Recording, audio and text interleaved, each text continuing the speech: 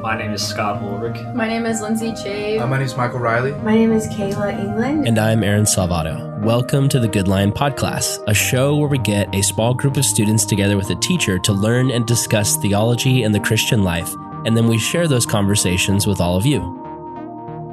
Today, we're diving into part 4 of our current class, Fighting Sexual Objectification Together. Today's episode is titled, The Answer to Sexual Brokenness is Not Sexual Liberation. Last week, we looked at the trend of men blaming objectification on the women who are victims. This week, we're going to examine the other side of the coin, women blaming the problem completely on men, and trying to fix the problem through a new wave of feminism that teaches women that the only way to stop yourself from being objectified is to objectify yourself. We hope you enjoy this discussion. Thanks so much for listening. Here's the podcast. Here's the question. Are men the only ones responsible for sexual purity? Here's the other side of the debate. We say, oh, it's all just the men. They're just a bunch of lusting perverts. There's this new wave of feminism that says a girl should be able to wear whatever the heck she wants and not be objectified unless she wants to be. There's been a huge campaign lately called Free the Nipple, where people are basically saying if men are allowed to show their breasts, their chest, then shouldn't women be able to? There's nothing sexual about the nipple. But the interesting thing is we have models that are campaigning on this campaign or this Free the Nipple campaign. And the way that they're posting is a sexualized post. It's saying free the nipple, and it's a very sexual pose and a very seductive pose. And the way they're trying to make this statement. And basically, there's this idea that, it's all on the men. Women should be allowed to be as sexual as they want. Once Brooklyn and I saw a feminist friend of ours post on Instagram. She was clothed, but grabbing her chest and sticking out her tongue for the camera. And the caption read this. And I cleaned up the language because it was a little dicey. So it's really freaking important to understand that believing you should cover up the skin that you live in instills self-hatred, insecurity, and justification of objectification. Women should not have to cover up their bodies. Women are not inherently deserving of assault because of the skin that they are born in. Your body says nothing about what you deserve or what anyone is allowed to say or do to you. My entire life, I was taught that having the body of a female meant that if I didn't cover up, I deserved what I got. But guess what? Hey, ladies, grab your privates, do what you want with your skin, embrace your sexuality, be whatever you are, and never let anyone tell you to stop questioning this misogynistic hellhole of a society. Someone else's messed up beliefs do not say anything about who you are or what you deserve. So here's the thing about that. I think there's a lot of truth in what she said, but mixed in with the truth were lies. So I'm going to go through it. She says, women shouldn't have to cover up because in reality, the truth is God made us to be naked. Without sin, there'd be no need to cover anything. So she gets that right. Women shouldn't have to cover up. However, sin does exist, and that creates a problem. The second thing she says is women are not inherently deserving of assault because of the skin they are born in. I say yes and amen to that. That's fantastic. Then she says your body says nothing about what you deserve or what anyone is allowed to say or do to you. Again, I say yes, that's awesome. But then she says, my entire life I was taught that having the body of a female meant that if I didn't cover up, I deserved what I got. That's tragic. But I know for a fact that many girls are taught this, and that's not the way of Jesus. But then afterwards, she loses it. She says, grab yourself, flaunt your sexuality, do whatever you want, be whoever you want. This is the song that singers have been singing for ages. It's Miley Cyrus. It's my party, and I can do what I want, love who I want, kiss who I want. My wife and I were surprised to see there were so many girls in our youth group who liked her post and even like commented high fives and fire emojis and in support and saying, yes, you go, girl. These are Christ following girls who love Jesus. But here's the problem. If you have a glass of poison and put a little bit of truth in it, it's still poison. I don't think feminism is a bad thing if it's defined as the fight for people to see women as equally valued by God and made in his image. Jesus fights for that, absolutely. But we see in society this new wave of feminism that thinks that the answer to objectification is flaunting sexuality, things like going out and doing topless protests. How are we fighting objectification? By objectifying ourselves. That's the mentality of a lot of the women in society these days. But here's the problem. That's not a real solution. If anything, it's a defeatist solution. It's women saying, because I'm a woman, I know that this misogynistic society will objectify me no matter what. Therefore, I will objectify myself on my own terms. I will objectify myself before a man can. It will be my choice and I will enjoy it. I get to choose when I'm objectified. But here's the problem with that. God never intended for humans to objectify one another. It doesn't matter whose choice it is. I would say this, the answer to sexual brokenness is not sexual liberation. This makes sense in anything. Like if my leg is broken, is the answer to swing it around and put more pressure on it? Absolutely not. Brokenness needs a healer. The answer to sexual brokenness is submitting to God's design and intention for sexuality. How many of you guys grew up in youth group? Did you guys go to youth group? Yes. Have you guys heard the classic analogy of how sex is like fire, and inside the fire pit, it's a good thing, but outside it burns down the forest? Yeah. Classic analogy, but it's so true. The reality is, like it says in scripture, humans can't hold a fire in their hands and not get burned.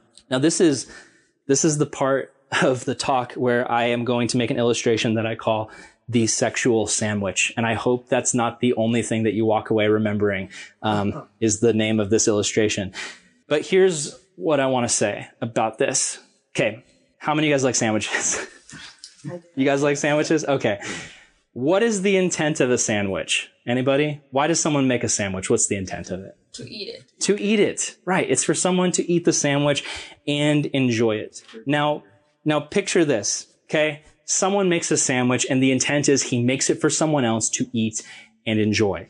Well, then there's a group of people, let's just say maybe a very misogynistic group of people that say, we're going to abuse this sandwich. We know what it's for. We're going to stick it on the ground and we're going to squish it with our feet. That's what sandwiches are for. And then there's another group, we could say maybe a more feminist group, that says that's not what sandwiches are for. We'll show you what they're for. And then they take the sandwich and dip them in paint and try to paint a house with it. Neither one of those ways are what sandwiches are for, right? Are you with me? Like, that's not the design of the sandwich. And in the same way, humanity needs to understand that sexuality was designed by God for a specific reason. It was designed for marriage. And we have one side that says sexuality is something just for my pleasure. It's just something to be abused. It's just something where I take what I want and I get what I want. And then another side that says, I get to be the master of my own objectification, since I can't deny that I'm going to be objectified, and I'm just going to objectify myself on my terms whenever I want. It's all wrong. It's all wrong. It's ignoring that sexuality was designed for a specific purpose, and believing this way and acting this way dishonors the image of God. Let's take a moment to break and discuss. Any questions on this or any things that you'd like to add to the conversation?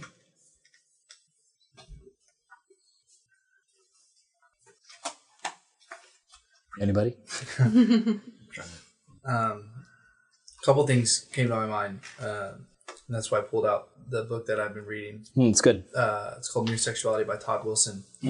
And in the book, he talks about how we are sexed the way that we're sexed as male and female, because that is, and we're supposed to look at it that way as a blessing from God.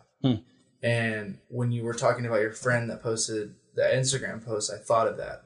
And I think she was getting away from the fact that, like, yes, you're a woman in God's kingdom, but at the same time, I think that what you were saying is, like, if I objectify myself, it's okay because this misogynistic movement won't objectify me, or will objectify me, I think is what you said. Yeah.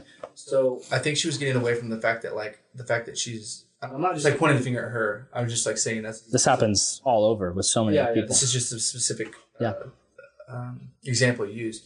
Is that she was getting away from the fact that she is a woman, and that is a blessing, and there is something to that, right?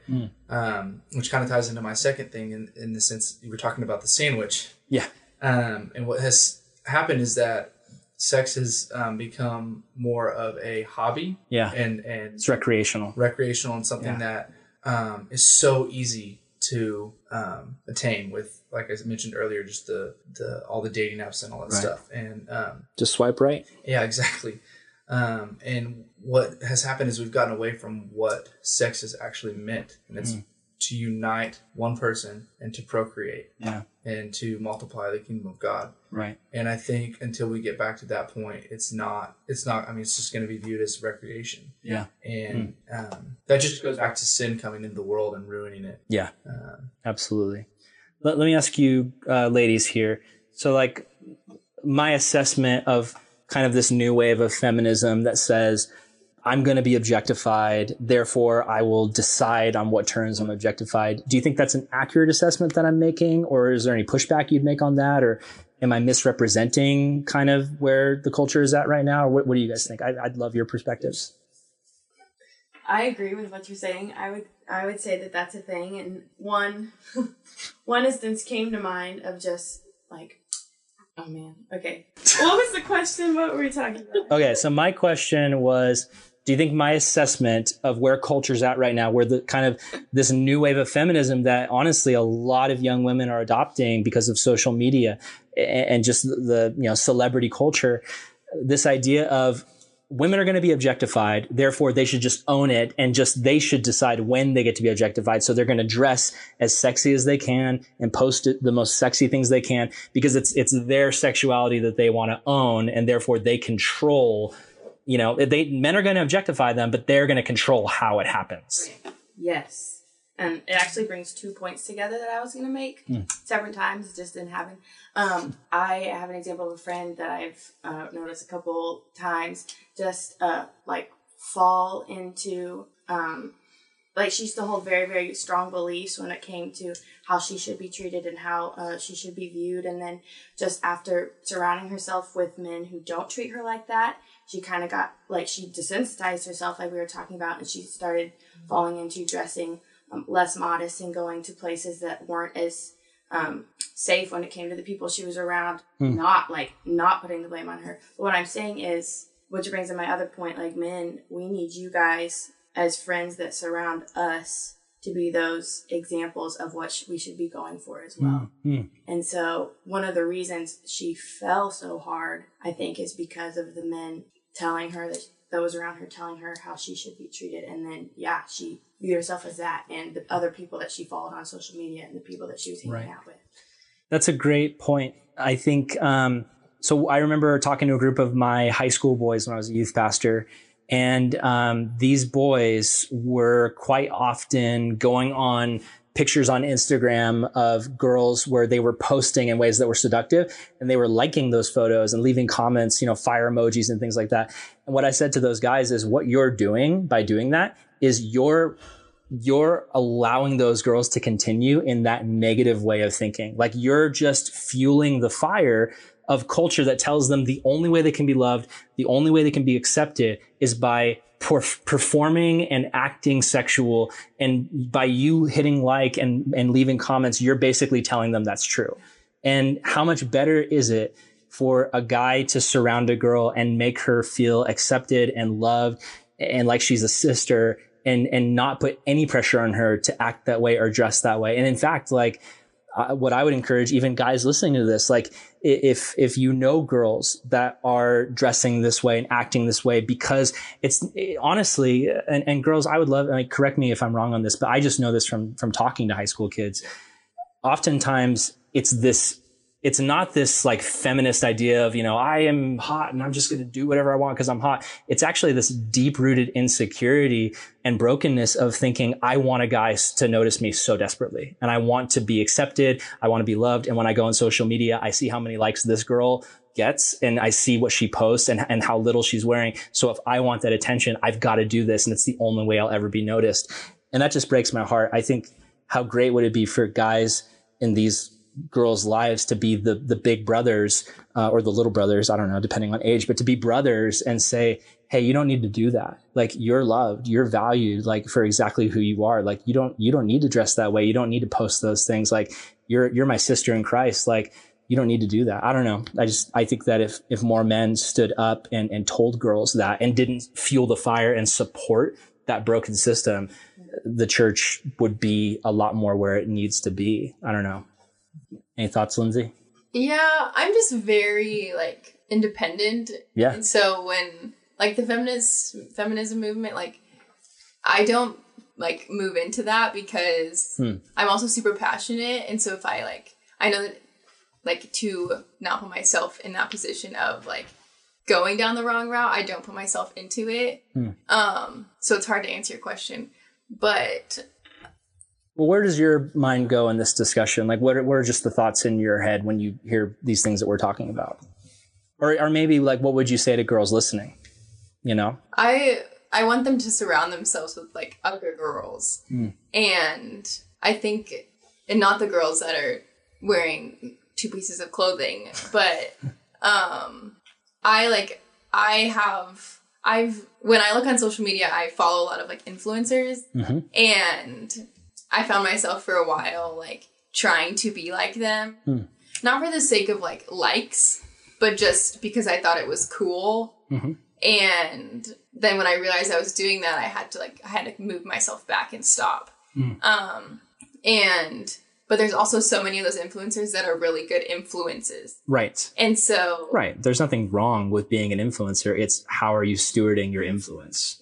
So I would say like a girl that's, I don't even know, like just a girl in general, that if you surround yourself with girls that have a good mindset of life and of themselves, then they're going to feed into you whether they know you or not in a positive way. And if you don't abuse the platforms that you have, they will grow yourself and the people around you. No, you're killing it. You're doing great. I love it. Thank you so much. That's really good. And I think that you're hitting it on the head. Like, it's about the right kind of influence. Like, how are we influencing one another? And every single one of us is able to influence each other in positive ways or negative ways. And just by, whether it's guys or girls, like surrounding one another as brothers and sisters and just pointing each other to the things that are good, the things that are true. Like the same thing I say that our community group does, like the way that we all support and love one another, regardless of what we're wearing that day. Like, it doesn't affect or impact anything. It's about this genuine like brotherhood and sisterhood. That's what the church is called to be. Anybody else, Scott, anything before we move on? Or yeah, I was just to the point of the sandwich analogy, and then having you're making to the point of sexual liberation isn't the response to sexual brokenness. I kind of see it as like almost like sexual liberation being a response. Like some people see sexual liberation being a response to sexual repression. Yeah, and they don't even know what brokenness is. And going with the sandwich analogy, the people that paint the sandwich on the wall have never even seen someone eat a sandwich properly. Wow. And so that's what I'm trying to think, like going back to, I think it was, we talked about earlier about the like absolute, there's really no absolute truth apart from Jesus. And so without Jesus in the conversation and like, or just the ethics of Jesus being presented, like sandwiches be painted on the walls, stomping on sandwiches, no one knows what they're doing if they don't have the influence of Jesus having a sacrificial love for other people, because we don't get it on our own because we're sinful people. So that's what I try to like when you were saying is like, I'm sure the girl that was posting on that made that post probably isn't. I don't know if she was a Christian or not. Was she? At one point, she would identify as a Christian, but at this point, no. Yeah. Okay. So maybe even within the church, she may not even has seen a proper way to view sexuality. I think you're hitting the nail on the head. Like a lot of people that I've seen struggle with this, either they didn't have a dad in their life, or they had parents who didn't really model like what marriage and love even looks like. And there was a lot of brokenness and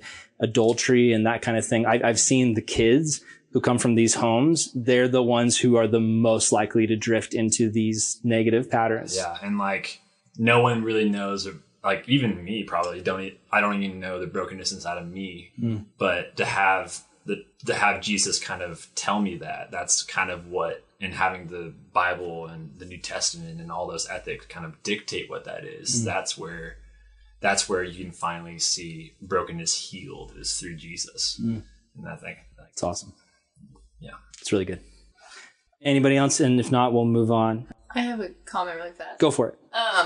Talking into what Scott said and like bringing it back to the story in Judges, it's like this went on back in this day, because like one of the questions I had was like the girls like I was making a statement. I was like, the girls didn't have a say in what happened. Yeah. Right. Because I was asking. But so it's like these girls were so used to this happening that it wasn't anything new to them. And that still happens today in not, I mean, in this case, like in these cases, but also in simple like day-to-day activities. Yeah. No, I've seen so many girls who grew up in like really toxic environments where basically their whole life, the message they got was you're an object and you're only just meant to like make men happy and you need to be like sexy for them. And that's your whole role as a woman in the world, is just to be that. And the hard thing for me as a youth pastor was, you know, I would only get to talk to those kids like maybe 1 or 2 hours a week, when the rest of the time their school and their families and the TV and social media, that is the message that's being pumped into them 24/7. So it's even more important why we as Christians need to carry this message to our friends and to our family. When we see people acting this way, we need to love them enough to speak out, and always in love, always truth and love, never judgment, never, you know, oh, you need to cover up. What's wrong with you? Like, but just like really taking the time to explain to people, you don't need to act this way. I think of Jesus. The Bible says that he was the friend of sinners and he was known for hanging out with tax collectors and prostitutes. Like, that's who he spent his time with. Man, I mean, the Bible doesn't go into detail about what kind of conversations Jesus had with the prostitutes, but I would imagine that it wasn't, you know, man, you just need to straighten up. Like, what are you doing? Prostituting yourself? That's terrible. Like, don't you know that's not what the Torah says? I see Jesus as somebody who's spending time with these people who are just fully immersed in sin, but his mentality is love. And just imagine Jesus spending enough time with a prostitute, just sitting down and eating with her at a table with other people and showing her love and brotherly love. And then to be able to say to her, like, you know, there was a prostitute that he did know named Mary, to say to her, like, Mary, like, you're so loved and you're so precious and you're so valued by God. You don't need to sell your body on the street. Like, God has so much more for you. Follow me. Like, that's the kind of hard conversations we need to have with our friends. And yeah, they're awkward and they're hard, but I think that the more we can call people out of their darkness and into the light and do it in a way that's loving, like the better off we'll be. So just moving on, we got to ask the question, how can we, whether we're a guy or a girl, look into our hearts and find the answer to this? We need to ask the question, what kind of culture are we creating with how we're living, seeing, acting, and speaking? So we help shape the culture around us through conversations, social media posts, and even social media likes, how we treat one another. Everything we say and do impacts someone else around you. So I would say this to the men, guys, we need to partner together on this. Anytime a young man looks at a woman and sees an object, he is working together with the enemy in the spirit of the culture of Pharaoh and Satan.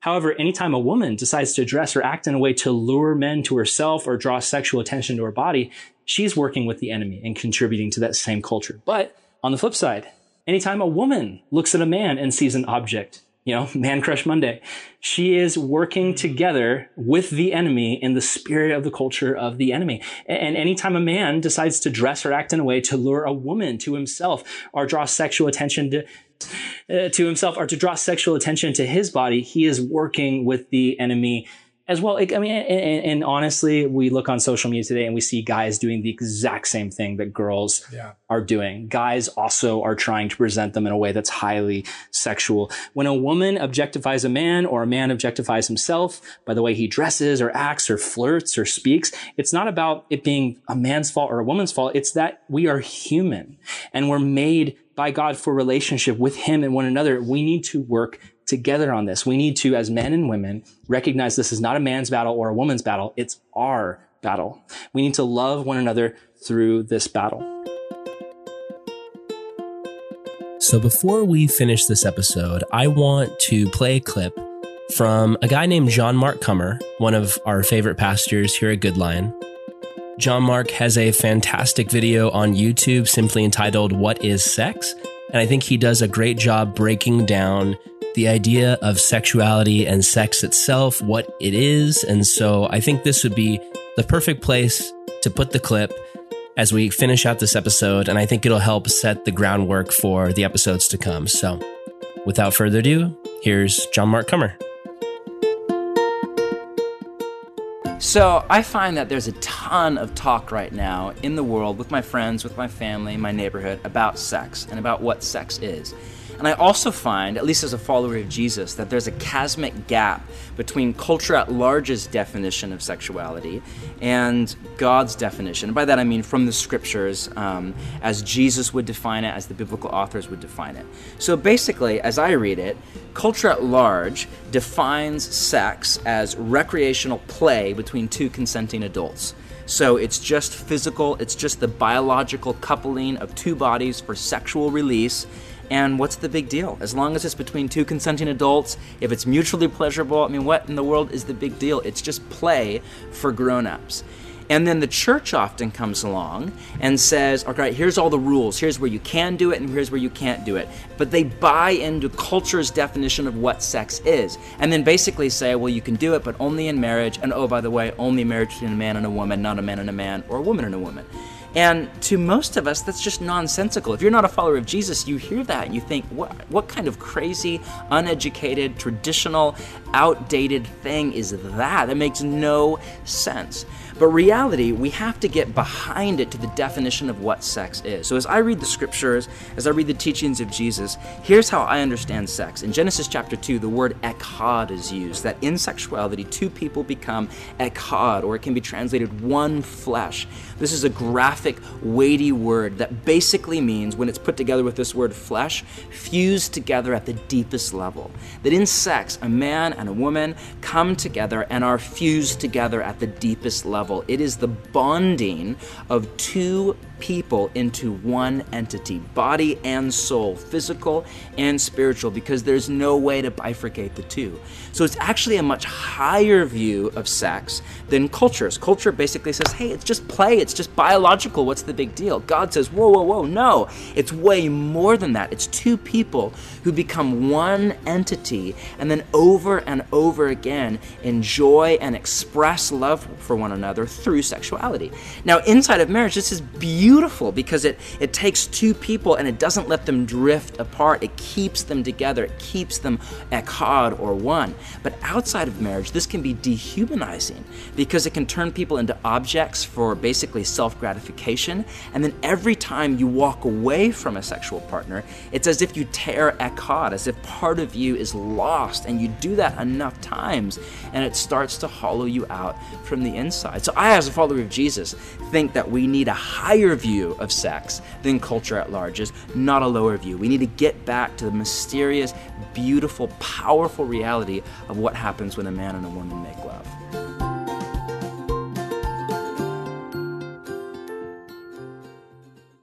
Thanks for listening to episode 4 of this podcast. We'd like to thank John Mark Comer for his phenomenal work that he's created on the topics of sexuality and relationships. You can find more of this great content in his book and sermon series. Both have the same name, Loveology. Stay tuned for next week's episode when we ask the male and female students in the class, what can people of the opposite gender do to help their fellow followers of Christ fight objectification? We hope that this class has been helpful to you, and we'd like to produce many more. If you want to support the work and help us make more great pod classes, check out goodlion.io/support. Also, if this episode has stirred up any questions in you, we'd love to do a Q&A episode responding to your questions in this series. So if you can send a question to our Instagram account, goodlion.io, or send an email to goodlionnetwork@gmail.com, we'd love to respond to your questions. The Good Lion Podcast is a production of CGN, or Calvary Global Network, and Hesed Creative. We are a nonprofit podcasting ministry run by a team of volunteers that seeks to bring quality, Jesus-focused content to the body of Christ. For more awesome podcast content, as well as articles, educational resources, and more, check out our website, goodlion.io. Thanks, guys, and remember, never stop learning.